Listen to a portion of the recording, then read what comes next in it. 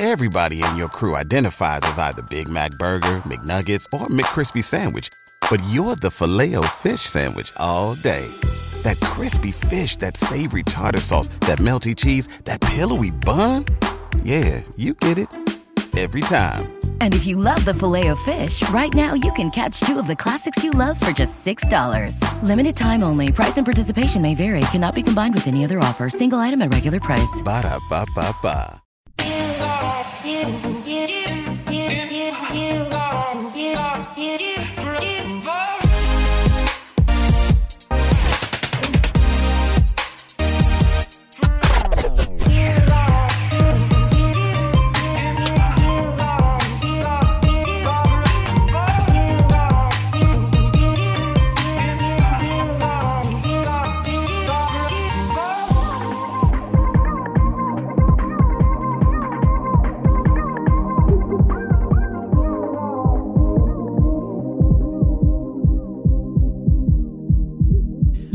Welcome everybody to the Lakers Legacy Podcast, where stay-at-home orders have taken on a brand new and much more hopeful meaning thanks to Rob Pelinka, Anthony Davis, and LeBron James, as the Brow and the King will be staying at home here in Los Angeles in Lakers jerseys where they belong for at least 3 more years, including this one, and potentially 5 more years for Anthony Davis.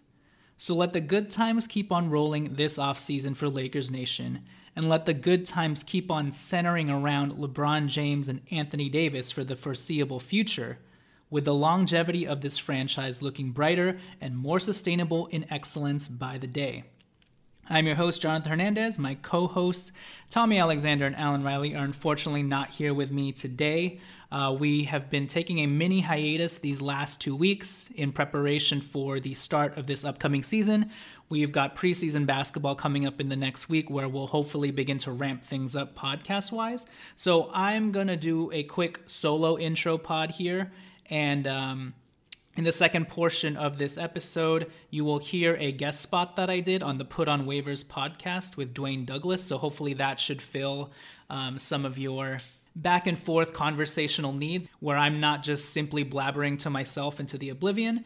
But for this first part, I'm going to give my quick initial thoughts on the first half of the season schedule being released. I'm going to talk about the Lakers re-signing Quinn Cook.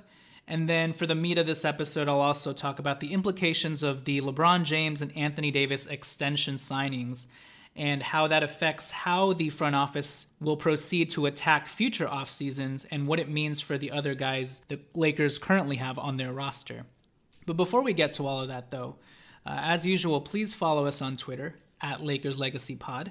And above all else, please shoot us a 5-star rating and review on Apple Podcasts. If you'd like to help maintain the regularity and consistency of this show, which may have to eventually move to a bi-weekly schedule of just 2 episodes a month due to all of our hectic schedules, and specifically for me, due to my hectic schedule as I began a new writing gig this past September, and that's beginning to ramp up. And it's getting harder and harder to juggle the two, having this podcast on the side and trying to keep up with all the rampant Lakers news and whatnot coming through the airwaves. So if you'd like to help us out from the motivational standpoint of just trying to keep this thing up, you can do so by petitioning for us to stay as weekly a podcast as possible by rating us 5 stars in the Apple Podcast app.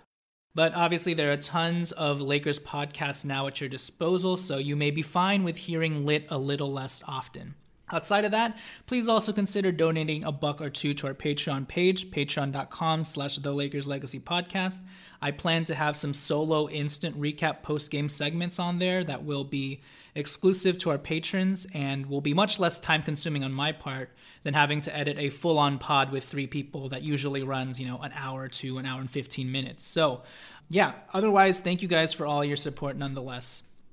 Okay, so the first part of the Lakers schedule was released last week. I won't really get into the ins and outs of this schedule too deeply, and I'll save that for when Tommy and Alan are on, but just some quick thoughts. Probably more so than we had anticipated, it seems like the Lakers are playing a lot of games early on. In fact, they're going to be playing 14 games in their first 25 days. That's pretty much a game every other day, Within that time span, they also have 3 back-to-backs. Their longest gap between games is just 2 days, and that only happens once, in the first week, with their first and second game being separated by the 12-22 opening night and then Christmas Day when they play against the Mavericks.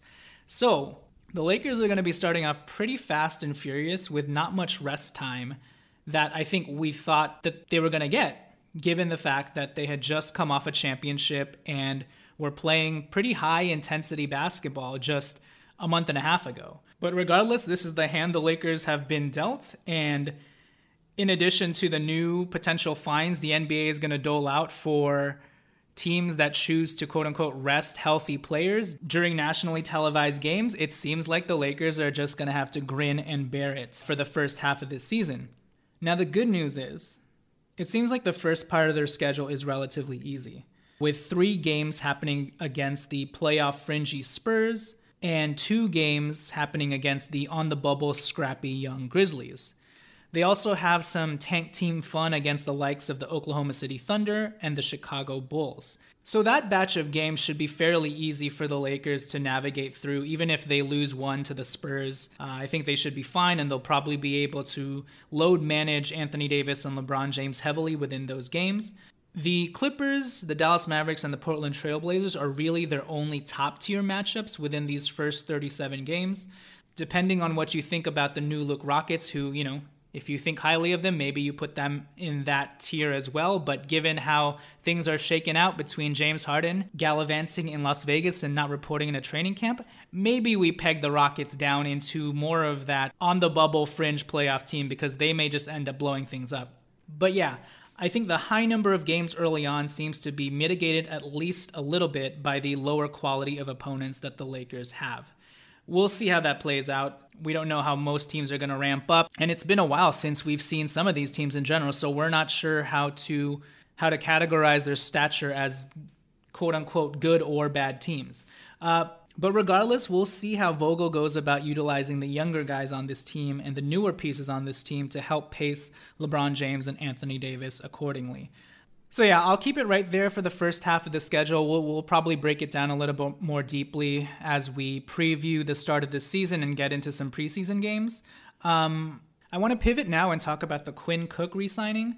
So last week we learned that the Lakers re-signed Quinn Cook after choosing not to waive and stretch him. If they had waived and stretched him, the Lakers would not have been able to bring him back on another deal. Those are just the rules.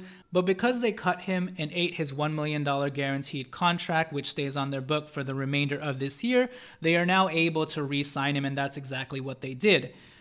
We've learned today that they actually signed him to a non-guaranteed training camp deal, which is different from a standard non-guaranteed contract because it does not assume that he's going to make the roster. It becomes a standard non-guaranteed contract, like Dwight Howard last year, if he makes the roster by the time the season starts, and like Dwight's contract last year, it shall remain non-guaranteed until the NBA sanctioned date in which all NBA salaries are fully guaranteed, which in this year's case will be February 27th, 2021. So the Lakers at any point can cut Quinn Cook prior to that date if they feel they need to fill a specific need, if anybody gets injured. And they can even cut him after that 2027 date. They just have to pay him his money.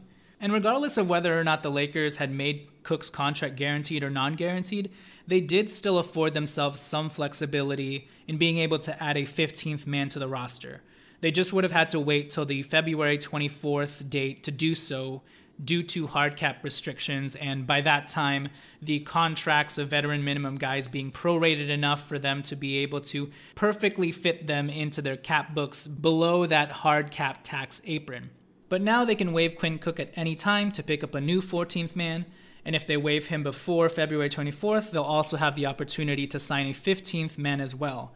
Though, given that this year's trade deadline is probably going to land on March 25th, the Lakers will likely wait till then to make any signings because that's when the buyout market begins to heat up and other teams begin to cut guys and when we get a better idea of who is available on the market. So that's the lay of the Quinn Cook land, which at the end of the day, to me was always a no harm, no foul, no risk move that can only improve the Lakers' chemistry in the short term and also keep guys like Anthony Davis and LeBron James happy that one of their closest confidants last year, Quinn Cook, is by their side, at least to help them usher in this new season.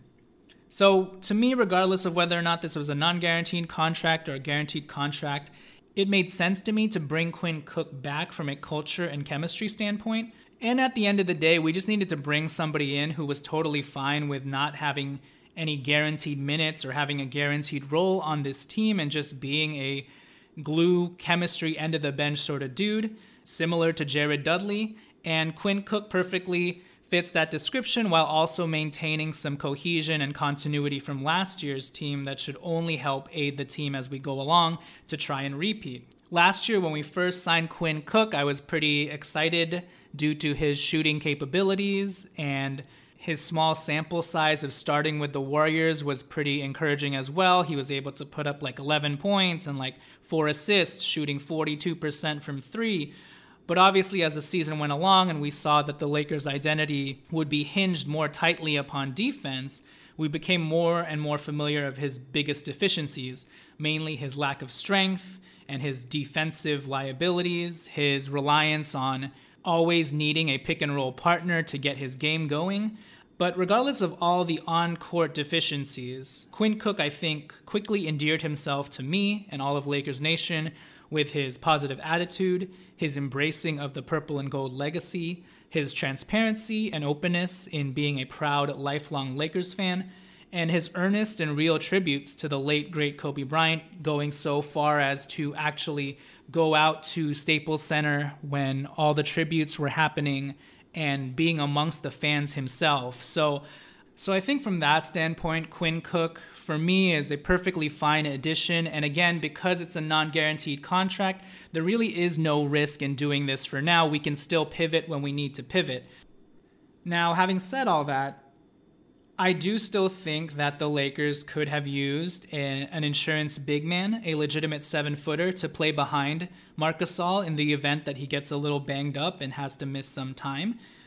I'm concerned that in that event, we really only can depend on guys who are undersized centers, like Kaycock, who's 6'9", Markieff Morris, who's 6'8", Montrez, who's 6'7", 6'8". So not having just an insurance big man in the likes of a Dwayne Dedmon, a John Henson, or even like a Kylo Quinn or a Taj Gibson, that kind of worries me. But again, that's mitigated by the fact that this is a non-guaranteed contract, and should it come down to that case, we can probably pick up any one of those guys.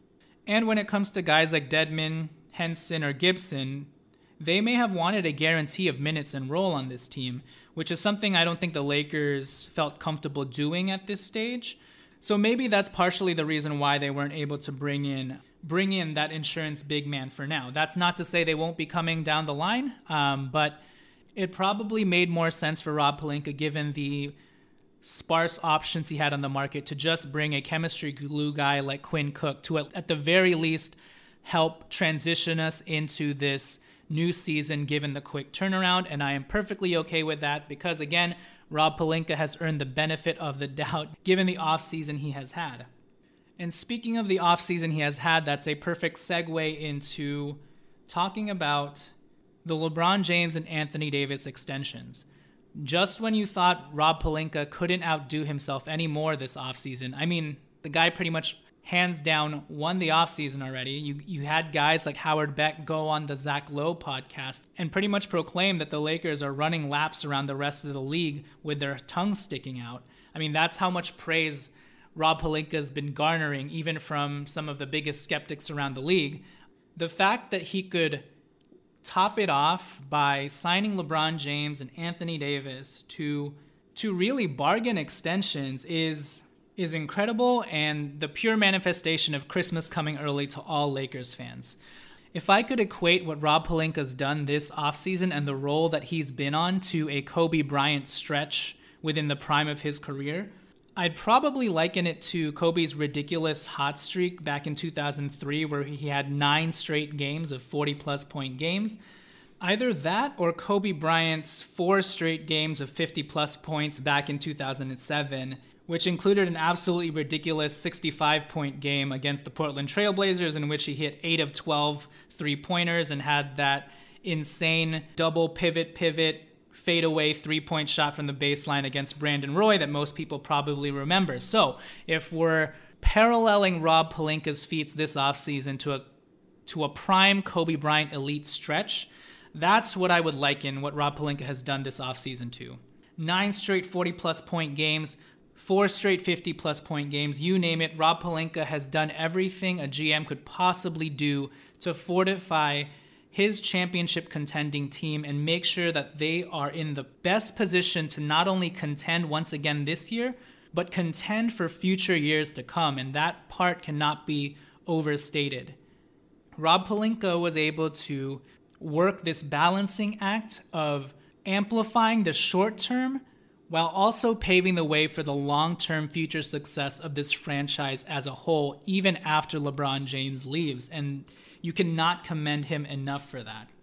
So LeBron James signed a 2-year extension of about $85 million. That will take the place of his player option next year and extend him for 1 additional guaranteed year. So we at least have LeBron James for 3 more years, including this one. Anthony Davis, the biggest shocker of all, signed a 5-year deal, with the 4th year being a player option. But we were thinking this whole time that he would sign a 1+1 or a 2+1, and instead he shocked us all by committing to the Lakers here and now, and he will be a Laker for possibly, potentially, till the end of the 2025 season. And all I can say is, what a huge weight off of all of our shoulders. We should feel light as Lakers fans, we should feel free, and we should feel hopeful because we have a crux and a foundation for the foreseeable future in Anthony Davis and LeBron James that most teams spend 20 years or an entire franchise lifetime trying to find, trying to draft, sign, and trade for. And our crux features 2 cornerstone top 5 players in LeBron James and Anthony Davis. And so, yeah, it is truly lit, and what a testament to Rob Pelinka, the front office, the coaching staff, the culture that they've all been able to build and quickly turn around here in such a short amount of time, thanks to Jeannie Buss up top. Things were looking obviously mighty disastrous and shaky there after LeBron's first year, but Pelinka was able to pivot on the fly in the most miraculous of ways, and he really pushed it into overdrive this past offseason to hammer home the point to LeBron James and Anthony Davis that this franchise is always striving for excellence and will not settle for anything less moving forward to maintain that excellence and even exceed past seasons' definition of that same excellence. So the fact that Rob Pelinka has been operating as if we had lost the championship, I think speaks volumes to guys like LeBron James and Anthony Davis, that they are being supported by a front office that will never let up, whether they lose or win. And while there are obviously other factors in play here as to why LeBron James and Anthony Davis inevitably re-upped, for Anthony Davis, he cited his previous injury history as a reason to commit long-term, which makes sense for him.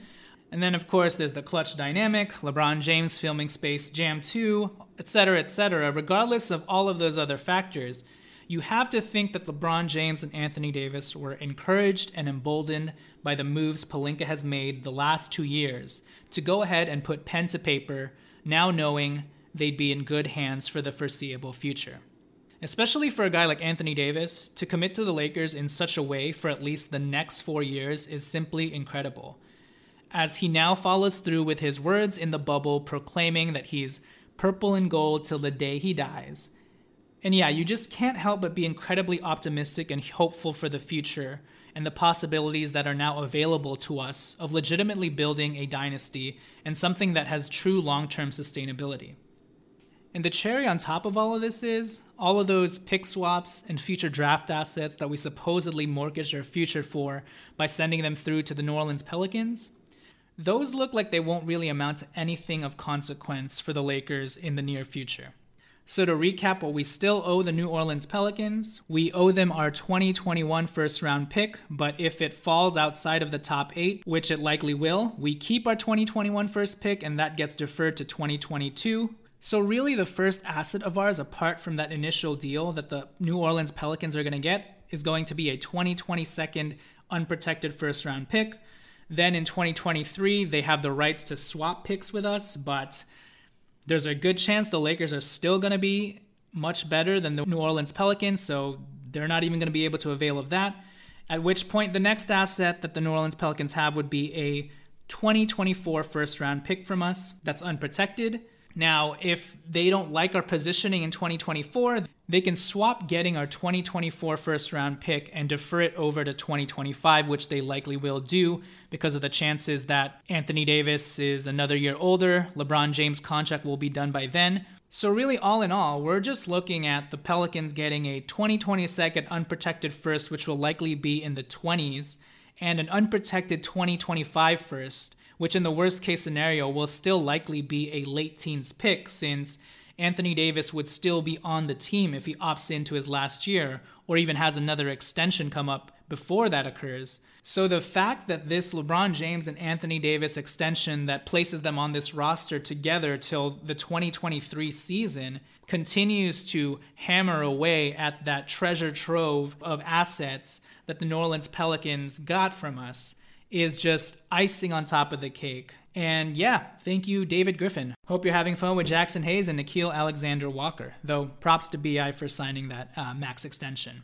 But apart from what this does to the Lakers' former trade partners and the assets that they still owe them, obviously the biggest thing this does for the Lakers franchise and Rob Pelinka is just add a level of certainty and surety that they can take with them in future off seasons without having to be bogged down and always looking behind their shoulders as to whether or not Anthony Davis will opt into his player option, whether or not they need to renegotiate a contract.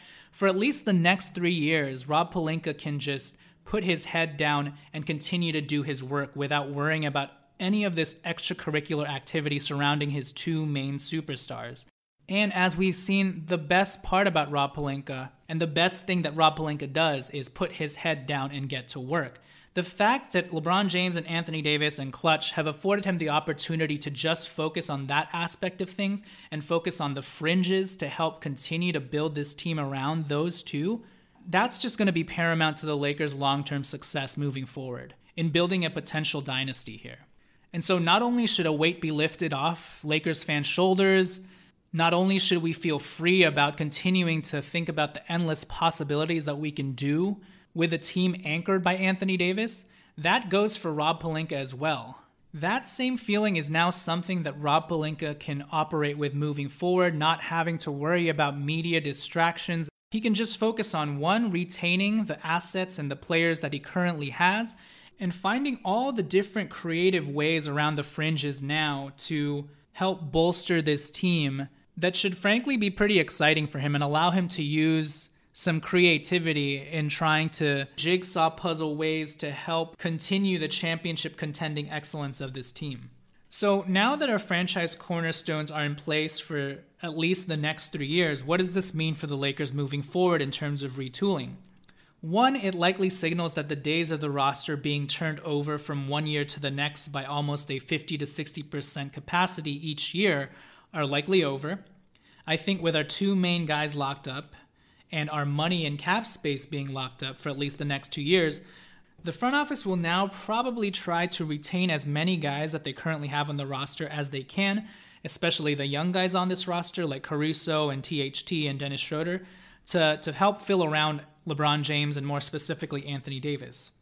Effectively, this also means that the Lakers are bowing out of the free agency market for at least the next 2 years and will be operating as a tax team if you take into account the bird rights that Cap holds and the new long-term deals of KCP, Marc Gasol being on a 2-year deal, Luol Deng's $5 million dead cap still being on the books, which if you just add KCP's new deal plus Marc Gasol's second year, along with AD and LeBron James contract extensions, those already amount to around $90 million committed. And obviously you tack on more if Montrez opts into his second year as well. So needless to say, we won't have cap space to sign any big name free agents starting next offseason. So with that being said, our primary tools now moving forward in order to improve this roster will now rest upon, one, the yearly mid-level exceptions that each team gets. For the Lakers, this will likely be the smaller tax MLE of $5.7 million moving forward, as I'm sure they are not too keen to hard cap themselves again in the future, especially as raises are taken into account of players' contracts and we begin to inch higher and higher above the luxury tax line. So yeah, we'll still have that yearly mid-level exception of about $5.7 million to use. 2, we'll also always have those veteran minimum deals to use each and every year.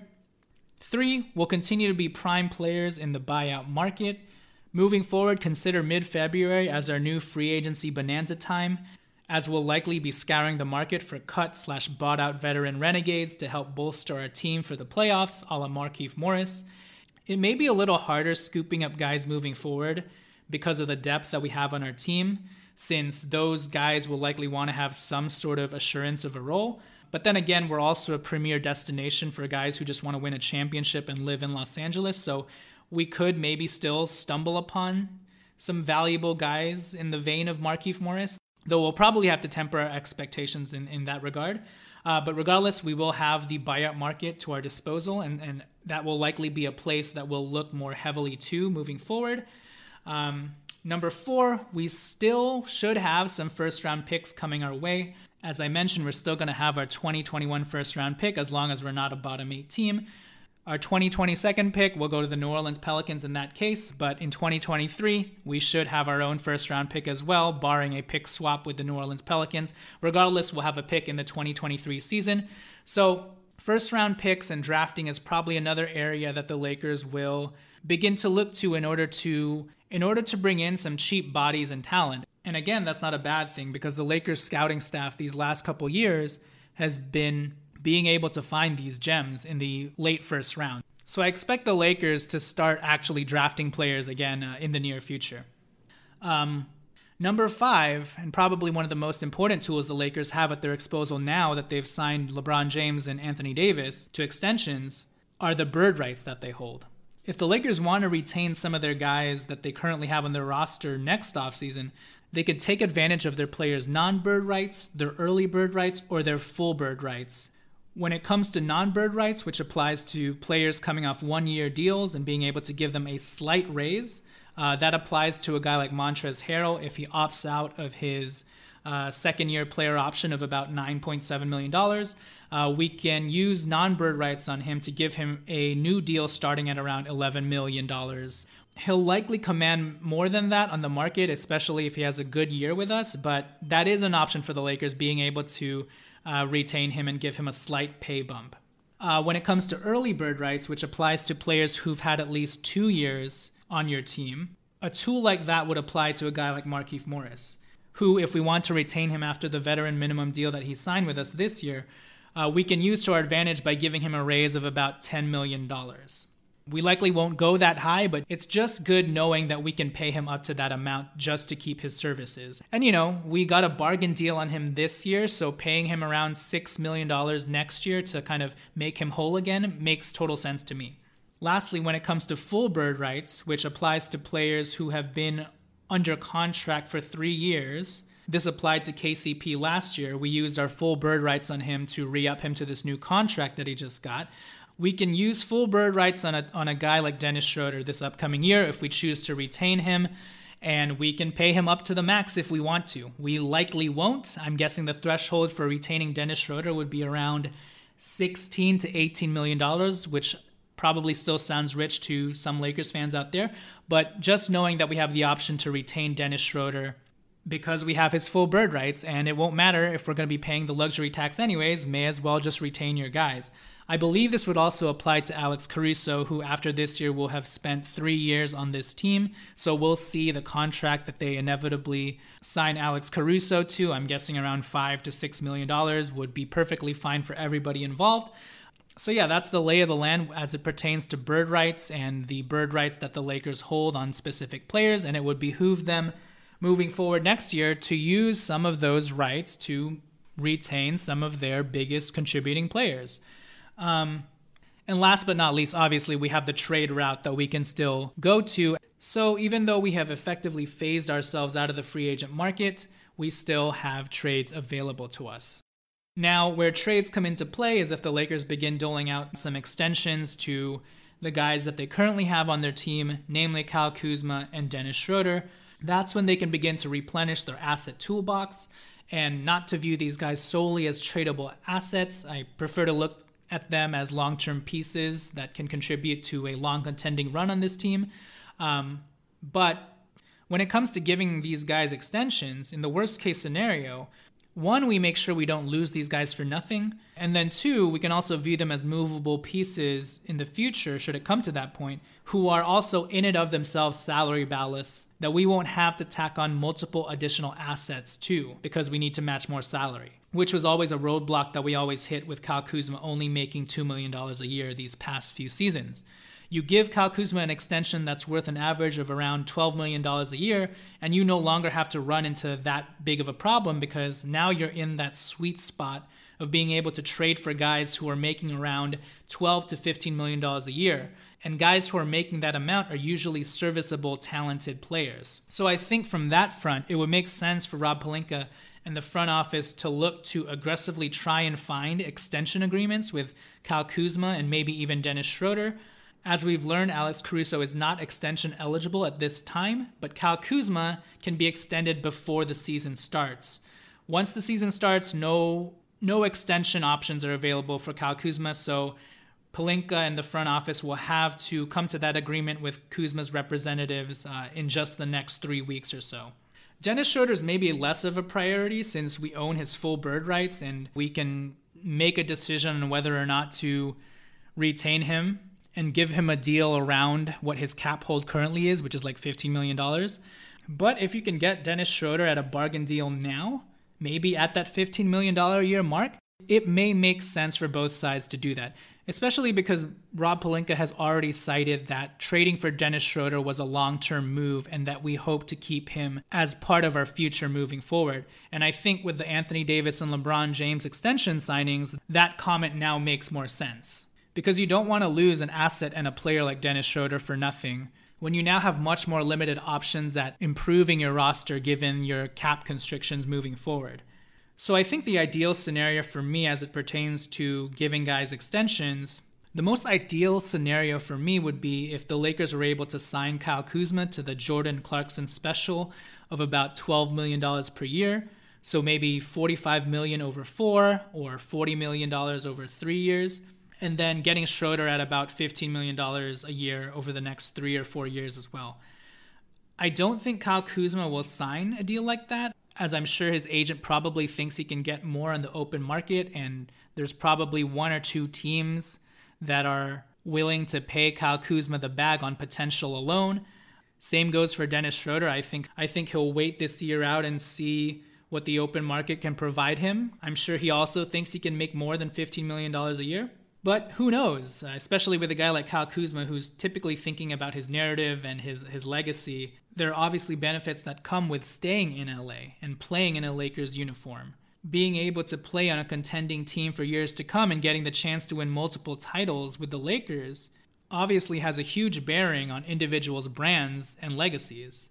That, and also maybe they just want to take the bird that's in the hand now and make sure they're financially secure, because injuries can always happen, and one bad injury during this next season could completely derail their free agency market. So given all of those reasons, there is also a reasonable argument to be made that Kyle Kuzma and Dennis Schroeder could take fairly low ball bargain deals like the $12 million and $15 million I outlined above. But more than likely, I guess I'll be surprised if Rob Pelinka is able to come to an extension agreement with either Kyle Kuzma or Dennis Schroeder. But then again, given the offseason that Rob Pelinka has had, I put nothing past him. And man, if he's able to literally tie this offseason in a bow by getting Kyle Kuzma on a $12 million a year contract, just give the man the Executive of the Year award before the season even begins. And also give whoever got the Executive of the Year award last year to Rob Pelinka. That's how much he deserves it. Either way, we'll see. It just makes sense for the Lakers to lock up and secure as many guys as they can now for the long term and start building out that continuity, because again, that money isn't going to be siphoned off elsewhere for a new player because we simply don't have the cap space. So may as well pay the guys you have in-house now, make everyone happy, and continue to let the good times roll. There's also a case to be made that maybe those good vibes and that momentum, and Kyle Kuzma seeing LeBron James and Anthony Davis ink themselves long-term with the Lakers kind of gets him feeling a certain way as well, and he may just be ready to sign on the dotted line for what some would consider a bargain contract than if he chooses to survey the market as a restricted free agent next season. We shall see.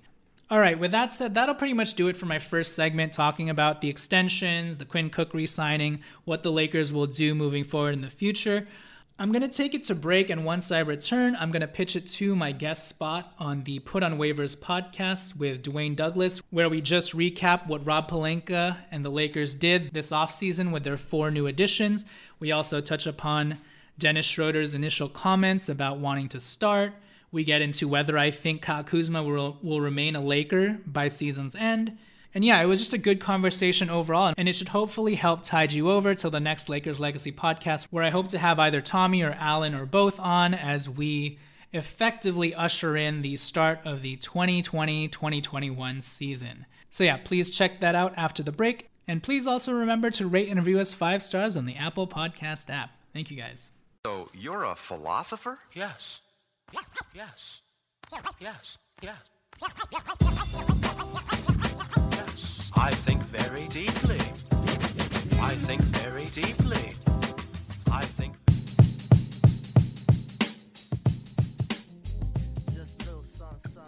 And welcome everybody to another episode of the Put on Waivers podcast. I'm your host, Dwayne Douglas, podcasting off the beautiful shores of the Pacific Ocean. Beautiful day out here in California, Southern California, San Diego to be exact, but beautiful out here. 70 degrees today. Sun was a little hot, but then, nighttime comes down, got a full moon out, all that stuff like that. So we have a special guest. We have Jonathan Hernandez. He's from the Lakers Legacy podcast. Nice to meet you. Nice to have you on again, I should say. How's everything going out there in LA? Things are going great. It's crazy to think that we are now in December. We're almost done with this wretched 2020 year. But as you mentioned, it's always sunny and great in California. We have 73-degree weather to start off December, so can't complain. And we've got basketball coming up in literally just less than 2 weeks. So yes, we have the league is going to start real soon, to the chagrin of LeBron, who, wanted to get a little bit more of a break, but I'm sure the Lakers will provide that break for him. And Kawhi got all the break he needed, right? He shouldn't have any problem having his having all unexpectedly, the break. Yes. Unexpectedly, of course.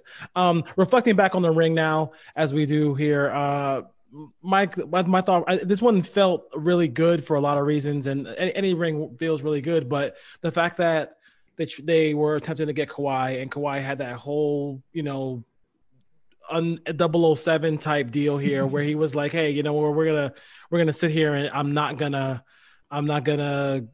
fake like I'm coming to you, but I'm not gonna come to you. I'm gonna try to get Paul George, all that stuff like that. And then everybody, and plus the experts just, the experts really did not believe that they could do it. And can I give your thoughts here, Jonathan, about that? Because I really felt like, this team could do it, and they didn't really trust that KCP and all these folks were going to come through. No, yeah, I think in terms of the retribution and vindication angle of things, the Lakers are able to fulfill all of those different aspects with this championship win, not the least of which, with what happened tragically to Kobe Bryant, they were able to sort of kind of use that as additional driving motivation. But when it comes to the critics and the cynics, and it's crazy to think that with a team that has LeBron James and Anthony Davis, that there could have been so much doubt cast on a team like that. And to see each and every one of those narratives, from Dwight Howard signing to the Avery Bradley signing to the Rajon Rondo signing, everybody's saying that this was an ill-conceived roster with ill-fitting parts of dudes who are washed up. And to see each one of those narratives fall to the wayside and guys band together. And I think one of the prevailing narratives too was that somehow this team was going to be, bottom half defensively. And it turns out that they ended up being like number 1 or at least top 3 the entire season in that category. And at the end of the day, just the best defensive team with the best defensive player. Anthony Davis should have won Defensive Player of the Year. But yeah, I think in terms of just bulletin board material for literally every single player on this roster. And not only every single player, but also every person within the front office and organization. You want to talk about Rob Pelinka and the doubts cast upon him, all the way to, Jason Kidd, people thinking, man, is this guy going to backstab, Frank Vogel and take over? No, everybody worked synergistically and in concert together to achieve this one goal, which was the championship. And I think from that end, it is almost kind of like a too good to be true fairy tale story, because each one of the narratives that were being pushed against us, we were able to turn right back around, throw it in people's faces, and come out victorious. Maybe the only narrative that we weren't able to do that triumphantly with was probably like our 3-point shooting, but that's just the Lakers curse that presides over this organization. Yes. Every year, we're always going to be like a middling 35% 3-point shooting team, regardless of who we bring in. Something's always going to happen in that respect. Luckily for the Lakers, we have LeBron James and Anthony Davis, and the middling 3-point shooting or inconsistent 3-point shooting didn't end up mattering in the end, or didn't end up greatly biting us in the end. So to sum it all up in terms of the vindication and the retribution and being able to just throw it back into people's faces, yes, it was a very, very sweet championship win in that respect. And, people got so sick of us on Twitter that they had to restart the season so quickly so that they didn't have to hear all of this and they could restart back up. Yes. All of those same narratives, in spite of the fact that we're coming back bigger, better, stronger, et cetera, et cetera. Yeah, they're not gonna be happy with the free agents we got this year. I'll tell you that much. We can go right into free agency here. Let's start with Marc Gasol. I mean, I thought it was just a kind of a brainiac type basketball player. He can do a lot of things, cerebral, can play defense. The majority of these games, as much as you want a fast break, are played in the half court. He helps the Lakers there as well. Mm-hmm. Can you talk about his how what he will add to the Laker team going forward? Well, first of all, I mean, in light of losing Dwight Howard, I think Marc Gasol became increasingly pivotal to what the Lakers want to do. And right now, pending what we do with that last roster spot, I'm assuming we're going to bring in an insurance big. Marc Gasol is really our only technical 7-foot center, whereas last year we had both JaVale and Dwight. Now we don't have either of those. But so case in point, Marc Gasol is very crucial to this team. In fact, if he goes down, I'm not sure what we're going to do. I guess we could start Markieff Morris or Montrezl Harrell, but these are undersized bigs right now. And we may have to force AD to play the 5 much sooner than we want him to if Marc Gasol goes down. But let's say health provided, Marc Gasol is able to play out most of the season at an average of like 18 minutes per game, which is all we really need him to play. I think he brings that defensive, gritty aspect to the Lakers that we're still going to be a defensive team because of Marc Gasol. Mm-hmm. We are going to look different defensively. We're not going to look as dynamic and explosive with Dwight Howard and JaVale McGee snatching balls out of the air, that's for sure. But what we gain with Marc Gasol is just a smarts and an intelligence on both ends of the court that I think should help us, one, maintain that defensive aspect that we had last year, because Marc Gasol is not only a smart defender. I mean, he's like an old man out there blocking shots without actually jumping, but this dude has a 7'4" wingspan that he knows how to use to his advantage. On top of it, he's a guy who communicates on the defensive end and really knows how to talk to his guys. And Frank Vogel's system last year, and I want to remind everybody that at the start of the season, again, everybody doubted how good we could be defensively. And obviously a lot of that falls on Anthony Davis and Dwight Howard. But I think we have to credit Frank Vogel for schematically putting this team in a position to succeed defensively. And when you get a guy like Marc Gasol, who in and of himself is a defensive coordinator on the court, and you put him with a mind like Frank Vogel, a defensive-minded head coach, I just see things working out even better. Again, it's going to look different, but I think we don't really lose a step defensively because he's going to be able to tell the guys where to go on the defensive end. And then offensively, I think what we gain with Marc Gasol is just added spacing. We get that playmaking aspect from the center position, which we didn't necessarily have with Dwight Howard and especially not JaVale McGee.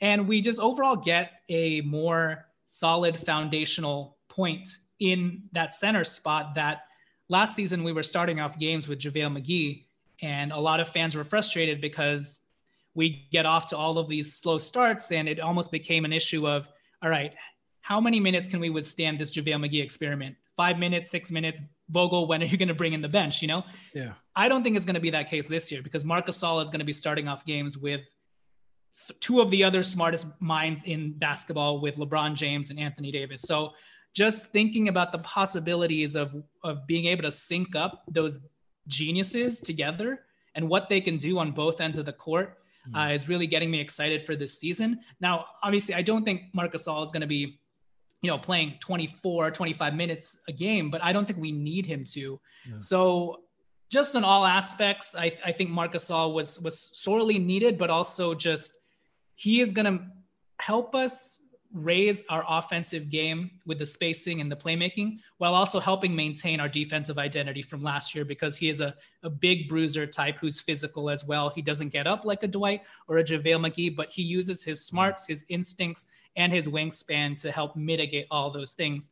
And then outside of that, there's the poetic aspect of him obviously being Pau Gasol's brother and obviously being drafted by the Lakers to start off his career before being traded away to the Memphis Grizzlies. I'm sure people have seen that video now of the late, great Kobe Bryant coming into a room to congratulate Marc Gasol for, I don't know what award he won. It might have been the Defensive Player of the Year award, but Kobe Bryant dapping him up and saying, congrats, brother. Maybe next time you'll come over to our side. So it's very poetic that Marc Gasol is now part of the Lakers and hopefully is just going to finish his career with the Lakers, being in LA with his brother Pau, and hopefully ending up the same way as Pau did, winning a ring with the Lakers. Sounds good. I mean, that poetic ending sounds like it could come to fruition this year. Dennis Schroeder, maybe, I don't know if he started a controversy yet, but I mean, he just automatically just said, hey, listen, I've done that thing on the bench before. I don't want to do the thing on the bench again. What are your thoughts about him saying that? And I mean, he obviously will definitely take a lot of the ball handling stress away from LeBron, bringing the ball up the court, everything like that. He plays on both ends. What are your thoughts about that pickup and his proclamation that, hey, I want to start. I don't want to come off the bench? Yeah, I think on the one end, it's understandable that a guy of his stature would say that. I'd almost be worried if he was like, yeah, I'm a bench player, 6-man for me forever. Exactly. You know what I mean? Yeah. But at the same time, you would also hope that he would be a little I'm PC with his comments, kind of the way that Trez was, because I think in Trez's press conference, he said, I'm willing to do whatever it takes to win. I'm coming into a ready-made championship team.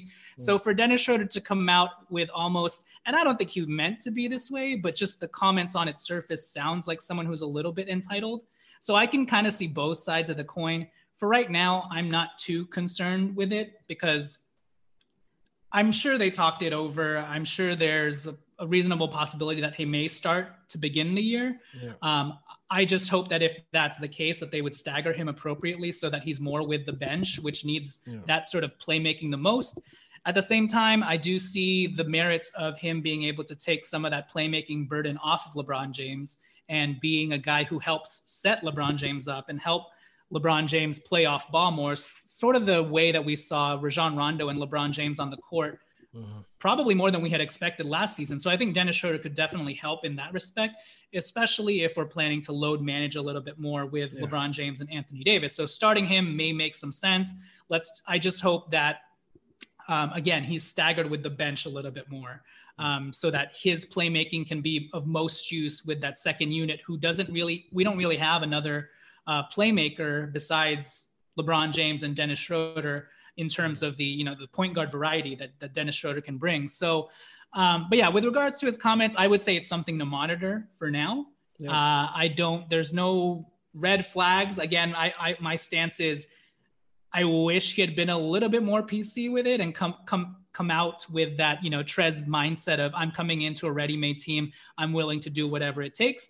But at the same time, again, I also understand that he thinks of himself as a starter player. And I think he's going to get starter minutes, whether or not he comes off the bench or starts. And right now, I think the Lakers have come out and said, nothing is definitive, which how can it be? I think they're going to sort all of this out at training camp. And it wouldn't surprise me if at some point or another, Dennis Schroeder is starting. I personally think he's probably better suited off the bench, but no matter what, he's going to play his appropriate 28 to 30 minutes. And he's probably going to close a handful of games as well. So to me, it's just semantics. If Dennis Schroeder wants to have that badge, that starter badge, maybe we appease him to some respect. But I mean, he's on a 1-year deal as well. I just hope that we're able to just manage and soothe and massage all of these, personalities early on, get the expectations out there appropriately. Frank Vogel communicates to everybody that it's going to take a lot of sacrifice on everybody's parts to repeat. Everybody's gunning for us at this point. Yep. And we can't have like all of this. We can't have prima donnas essentially. And I don't think that's what Dennis Schroeder was trying to do. Yeah. But it's something to monitor. Yeah, it's definitely something to look at there. You mentioned Trez here, and that was probably the one. Maybe we shouldn't have been surprised because I think they're both clutch clients, right? Him and LeBron. So maybe we shouldn't have been so surprised. But I think the Clippers were surprised. I think a lot of people around the NBA were surprised. And when I had the Bleacher Report update on my phone, I did a double take. I was like, wait a minute, LAC to LAL. Yeah. I'll take that any day of the week. The guy is an active body. He can do so much. He can roll to the basket. He can hit a little bit of a jumper. But I mean, his offensive rebounding ability, defensive rebounding ability is where he really is going to help the Lakers a lot. Montrezl Harrell, what are your thoughts about that guy? Yeah, I think as with everybody, that threw me for a loop because, we had several podcasts just sort of detailing every single possibility the Lakers could look at free agency. Yeah. And we not once did we think about Montrezl Harrell being an option. One, because we thought he'd get paid more, or at the very least that the Clippers would retain him, because if they lose him, they're not going to get anything in return for him. Yep. So the fact that right after Dwight Howard signed with the Sixers, that we came right back around to sign Montrez on a 2-year, $18 million deal for the mid-level non-taxpayer exception. Yeah, that threw me for a loop. And to be honest with you, at the start of it, I wasn't sure whether I liked it because I was like, I had like a stretchy big slotted into this position, like a Serge Ibaka or even like a Marcus Morris, Yeah. And I had not envisioned, okay, this guy can't shoot. He's undersized center. Obviously he has talent. The closest guy who I can probably approximate to Montrezl Harrell that we did think about was probably Tristan Thompson. They're sort of similar players in terms of their energy guys. They have like high motors. They rebound. They can finish really well inside the paint. They can't really stretch the floor, but they've proven that they can be, those versatile role-playing big man types. Montrez is obviously way better and more talented and more skilled than Tristan Thompson. So when I took a step back and just analyzed the landscape of things, once we signed Marc Gasol, then things sort of made more sense to me with Montrez. But I know initially, regardless of how things were going to fit, regardless of how wonky I thought the fit was, to bring in a guy like Montrez who didn't necessarily space the floor, and then on top of it, who struggled with the Clippers defensively in the playoffs, I was like, ooh, this kind of seems like a recipe for disaster. Did we really choose Montrez over Ibaka? It's kind of debatable what happened there. But taking a step back and just looking at the talent Montrez is and being able to get him at that price, I think that it's something that Rob Pelinka couldn't pass up on. And to get somebody like Montrez, who is only 26 years old, and you're probably getting him in his prime right now, and you're allowing Phil Handy to take a look at him and be able to help develop him as well. I mean, the possibilities are endless with a dude who's this hungry. And you're getting him off of a year where everybody's doubting him as well, which kind of fits the Lakers' narrative from last year about just dudes who were kind of thrown to the wayside and doubted. And Montrez is going to be hungry coming off of that abysmal playoff performance with the Clippers, where the whole Clippers fan base was pretty much throwing him under the bus and blaming him for the chemistry issues that they had, blaming him for the poor performance that they had against the Nuggets. And so I think this dude has a lot to prove, not the least of which this is a contract year for him, even though I know he has a player option for that second year. He's going to want to come back out into the market after this year, after proving himself. But I think he's in the right environment now with this Lakers team and, a couple of clutch clients and his mentor being LeBron James to help slot him and put him in a place and a position to succeed, which I don't think Doc Rivers did a good job of last year.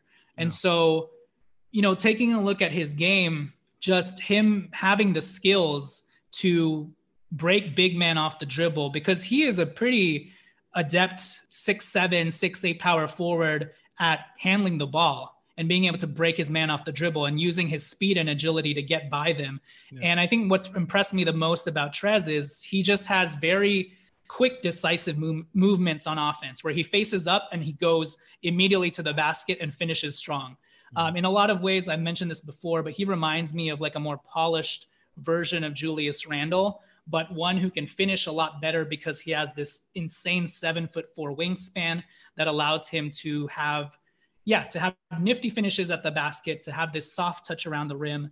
And then on top of that, this dude just likes to tear the rim down at any possible chance he can get. You know, he's like a strong, ferocious sort of dude with, I think, the right mentality for this team. Like, we lose Dwight Howard and we lose that physicality from Dwight Howard, but I think Montrezl Harrell kind of maintains that physicality and that dog mentality that I think we're going to need in Dwight Howard's stead. And I mean, you see Montrez, he's sort of that guy that if we're playing on a random Tuesday against the Sacramento Kings or the Charlotte Hornets and we're kind of sluggish and we need that extra boost, Montrez is the type of guy who is going to band the group together with his emotion and his ferocity, because he always plays with that passion and spirit that I think is so infectious for a team like the Lakers, who lost two key guys chemistry-wise in Dwight Howard and JaVale McGee, who kind of, you know, brought the bench together. And so I think Trez for us can be that guy on the court and off the court every single night. So I think in terms of the gamble of getting a guy in his prime and just the skills that we can unlock, him being another guy who just legitimately can score 18 points and do it on his own. He had one of the highest, I think, usage rates of a big man that you can find. I think had a 25% usage rate or whatever, which means he wasn't getting assisted on all of his buckets the way that you'd expect like a Tristan Thompson to be, where it's like Tristan Thompson's getting assisted on like 75% of his baskets. Montrez is a guy that they could dump it into. He'd face up, jab step a little, but then go straight to the hoop and finish. I think that's going to be crucial for this team, again, who are looking for guys who can take the burden off of the LeBron James and Anthony Davis to create. And so on a random Tuesday night against the Charlotte Hornets, if we need to only play LeBron James and Anthony Davis 20 minutes, we can, because we can dump it down to Montrezl Harrell or give it to Dennis Schroeder and know that they can generate offense on their own. And so it's going to be fun to see how, Trez incorporates himself to this team. And it's going to be fun to see Dennis Schroeder and Trez sort of approximate that Lou Will, Montrezl Harrell pick and roll dynamic that they had with the Clippers. So very excited about Trez, mainly because he's hungry. He has a lot to prove, and we're getting him at his prime. He's going to be in a better environment with a coach who should hopefully utilize him better. But also it seems like he's with teammates that he wants to be with. And the drama of the we over me Clippers is behind him. Yes, the Clippers had a little bit of a mess there, especially at the end. And the shocking thing is that they didn't even make it to the Lakers. You talked about beating the Lakers the whole year. They didn't even make it there. Thanks to the Joker and company. Last thing before we go to the kind of a little fast-paced 3 questions at the end. Danny Green's replacement, basically, Wesley Matthews. You think he's going to come in and be able to do that without issue? It seems like he seems like a perfect fit for the Lakers here. Yeah, I think like Marc Gasol, Wesley Matthews was sorely needed, because not only did we lose out on Danny Green, but we also lost Avery Bradley, 2 of our, stout perimeter defenders. And I've mentioned it before, but it's kind of fitting that Wesley Matthews comes in and he's sort of like a fusion of the 2 players, where he has sort of Danny Green's shooting ability for one, and he's probably going to shoot way better than Danny Green did this past season. Hopefully, crossing fingers. Again, there is that Lakers 3-point curse, so anything can happen. But Wesley Matthews has one of the purest shots that I've ever seen. It comes off his fingertips very easily and smoothly, always has that really nice arc. And so I expect that to continue. And Wesley Matthews has never played with guys like LeBron James and Anthony Davis, who should hopefully give him the most wide open shots he's ever had. He was able to experience a little bit of that with Giannis last year, but coming to the Lakers, it's like having 2 Giannis's, So all he needs to do is get set, get his feet set, and let that thing fly. So he is Danny Green in the sense of he can shoot the lights out from 3. He also has a little bit of Danny Green's spare change in the back pocket, a little bit of that bulkiness. But he reminds me of Avery Bradley in the sense that he's sort of that ball hawk and point of attack defender hound, like Avery Bradley, where he's as frenetic and speedy as Avery Bradley was when he's picking up full court. Danny Green's a little bit slower. He's more of a team defender guy. But Avery Bradley was like, I'm going to sick him on the best, point guard or ball handler on the other team. And at the very least, I'll know he'll annoy the heck and harass the heck out of that player. And I think Wesley Matthews brings that sort of tenacity and harassment that Avery Bradley did, while still also having sort of the physicality and body mold that Danny Green did, even though he is more Avery Bradley's height. So I think he sort of brings the best parts of both Avery Bradley and Danny Green together. So yeah, I think he was a perfect addition to this Lakers squad, and one that was much needed because we don't have a lot in the name of wing defense outside of Wesley Matthews. We're really solely relying on KCP. And in the playoffs, we saw the problems with relying on KCP because his size sometimes gets in the way of how well he's able to produce defensively against bigger wings like Kawhi Leonard or Paul George. Where with Wesley Matthews, we've seen him actually succeed against guarding guys who are 3 or 4 inches taller than him, whether it's Paul George, Kawhi Leonard, or even a guy like LeBron James. The way that Wesley Matthews is able to succeed against these taller guys is he bodies them up and he's able to be the aggressor from the onset.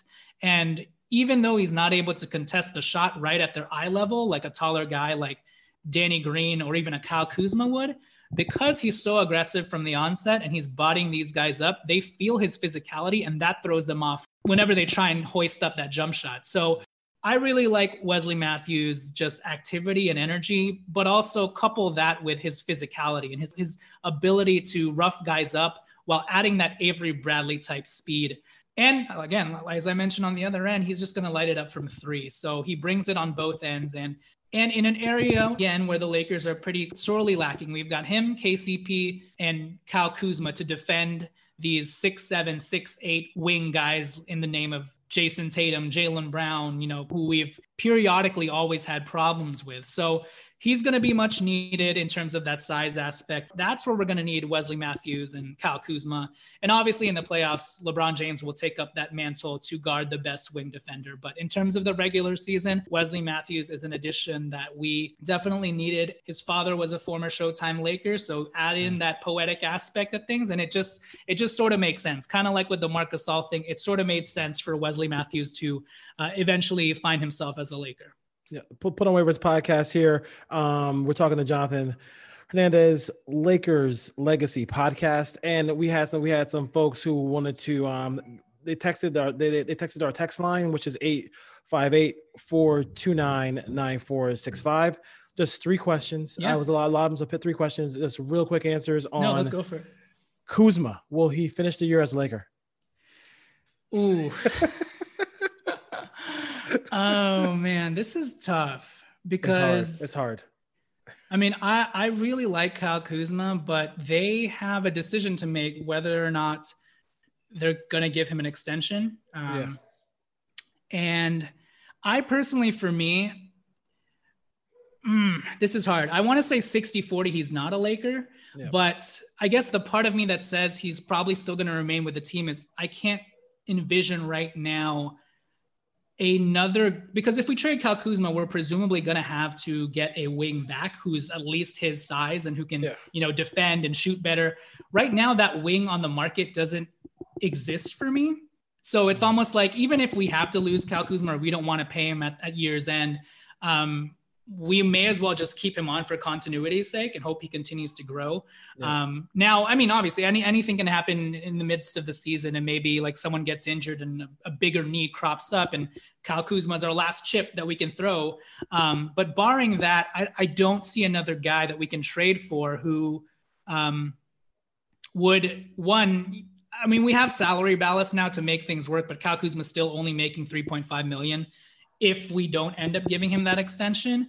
I know I'm waffling a lot right now, but I'll take 60-40. Yeah, 60-40. I don't think Kyle Kuzma is going to be on this team. Like, personally, for me, I would want him to stay on this team. I just think that he probably wants to show out a little bit more. And on this team, he sacrificed this past year. Second year around, is he going to be more willing to do so? And he's probably only going to be looking at what he looked at last year, if not less. So 24 minutes or less. And given it's like a pivotal point in his career where he's trying to make himself some money next year, they may be able to find a suitable situation for both him and the Lakers, where they gain an asset back in his stead and they don't have to worry about overpaying him the next year. And maybe Kyle Kuzma gets to kind of, spread his wings a little bit more. But personally for me, I want Kyle Kuzma to stay, but just logistically, it seems like he's probably more 60-40 on the way out. All right. So you heard that one. So I went to the outlets the other day shopping, and I saw at least 6 or 7 Caruso jerseys out there. So they want to know if he has a chance to win the Sixth Man of the Year. I don't think he's going to score enough, but I mean, if you do start shooter and, who knows how Trez is going to play with stuff like that. Does Caruso have a chance to be a Sixth Man of the Year? He has a small chance, but I think people are so annoyed by Lakers fans' hype of Caruso that it's probably never going to happen, regardless of unless Caruso gets his scoring game going all of a sudden, and he's averaging 10 to 12 points off the bench and he's keeping up his defensive intensity. I don't really see how he beats out the other 6-man candidates on his team, which the Lakers are so deep this year that there are 3 or 4 6-man guys in our team that I could potentially say have a shot at it. Dennis Schroeder, if he doesn't start, Montrezl Harrell, obviously, Kyle Kuzma, it's a contract year for him. All these guys could be 6 men of the year. So exactly. I think just by virtue of how deep the Lakers are, Caruso probably doesn't have a shot. But again, anything can happen if that offense comes around for him and he's averaging 12 points in 24 minutes or whatever, plus his defense is still there. I mean, there's a shot there, but let's go 85-15. He probably is not going to get 6 men of the year. So we're rocking the percentages. I like it. Last one. I think it's Portland. I want to know what you think. And the people who text, they want to know what you think. Who is the biggest threat to the Lakers in the West? To the West. Yeah, it seems like Portland really retooled this summer for sure. With who did they get this year? They got Robert Covington. They kept Carmelo. They gained their big men back. They got Derrick Jones Jr. Yeah, they're I think out of them and the Suns are the 2 Western Conference teams that retooled the most and improved their team the most. In terms of who I think is going to be the Lakers' biggest competition, at the start of this, I would have said the Golden State Warriors, but unfortunately, Klay Thompson went down with the Achilles injury, and we hope that he's able to recover from that. Yeah. Right now, I still honestly think it's going to be the Clippers. They have that monkey on their shoulder, monkey on their back that they have to get rid of from last year. I'm sure they want to now they're the team that everybody's doubting and laughing at, So I think they have that going for them. While I don't necessarily think that they retooled because obviously they lost Montrez, they were able to get a guy in Luke Kennard who will help them out. Although they did lose Shamet, they lost Trez. They're retaining Reggie Jackson. They still have a long ways to go in terms of shoring up that point guard spot. I know they're trying to get rid of Lou Will, so maybe they'll flip Lou Will for a more established primary point guard, maybe like a Spencer Dinwiddie. If they make a move like that, then even more so the Clippers. But for now, maybe I'll rank things as Clippers number 1 still. Then let's go Denver, and then Portland and Phoenix. Those are my top 4 teams that will probably give the Lakers their biggest test. And then obviously Golden State, because they have Curry, is always an outside shot at making some noise. So yeah, Clippers, Denver, Portland, and the Phoenix Suns are probably the top 4 teams that we're looking at who could cause us the most problems. And, we saw what CP3 did with OKC last year. You're putting him next to a legitimate superstar in Devin Booker, and they could cause some fireworks for sure, especially with the momentum that they're riding from the bubble, the 8-0 bubble champion Suns. And Monty Williams is a great coach who can wrangle that team together and provide them with that spirit and spark. And yeah, I would not be surprised if they're top 3 at the end of the day. So, but yeah, for now it would still be the Clippers. Yeah, the Clippers are definitely probably when you look at it, I don't know if that whole intermingle thing they got going on inside their building with him just taking so many games off and coming back to San Diego and stuff like that. So we'll have to see if Kawhi gets that thing going. Listen, thank you for joining us here on the Put on Waivers podcast. I appreciate the time. Absolutely. And you guys do a great job on the Lakers Legacy podcast. I listen all the time. So thank you. I appreciate it, man. Take care. Absolutely. Thank you.